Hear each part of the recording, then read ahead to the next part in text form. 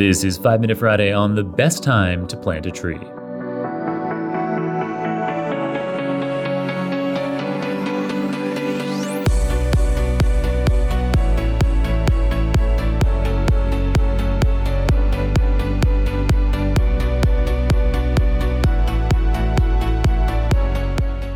Hey there, hope you're having a great day today.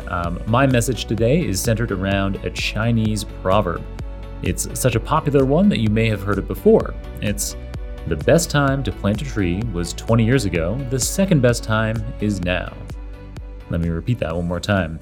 The best time to plant a tree was 20 years ago, the second best time is now.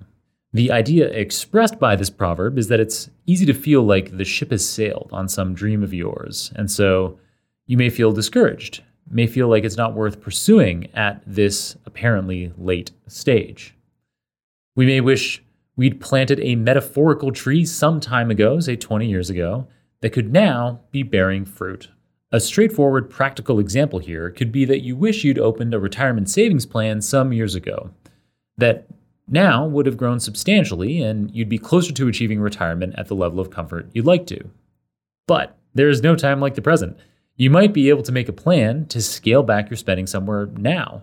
Start small, but you could get into the habit of putting a small percentage of your paycheck into a retirement savings account and then increasing that percentage gradually over time. A further 20 years will pass, and 20 years from now, you'll likely be pleased you planted the retirement savings tree today. As a second example, perhaps you wish you were fitter.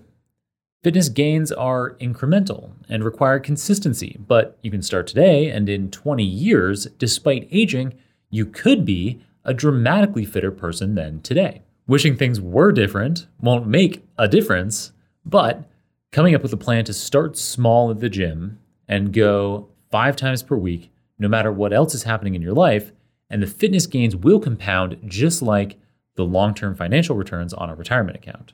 Another example, wish you'd begun developing deeper personal relationships years ago so that today you could have a rich social life. Well, no need to be discouraged or wish things were different than they are. Perhaps there's a local data science meetup you can find that's recently begun running again post-pandemic, and years from now, you could have developed several deep friendships from those interactions that started today. Speaking of data science, perhaps you wish you were further along in your career already? Well, make it happen. That very same data science meetup could give you the encouragement and support you need to stay consistent with your learning. Or you could try having a 1 math or computer science exercise per day habit like I covered in episode number 562 a fortnight ago. So take a moment to reflect. What complex long-term outcome do you wish you'd begun investing in 20 years ago? No point in wishing for another day, another year, or another 20 years. Prioritize it. Come up with a system to stick to it and make it happen. All right. That's it for this 5 Minute Friday episode. Keep on rocking it out there, folks, and I'm looking forward to enjoying another round of the Super Data Science Podcast with you very soon.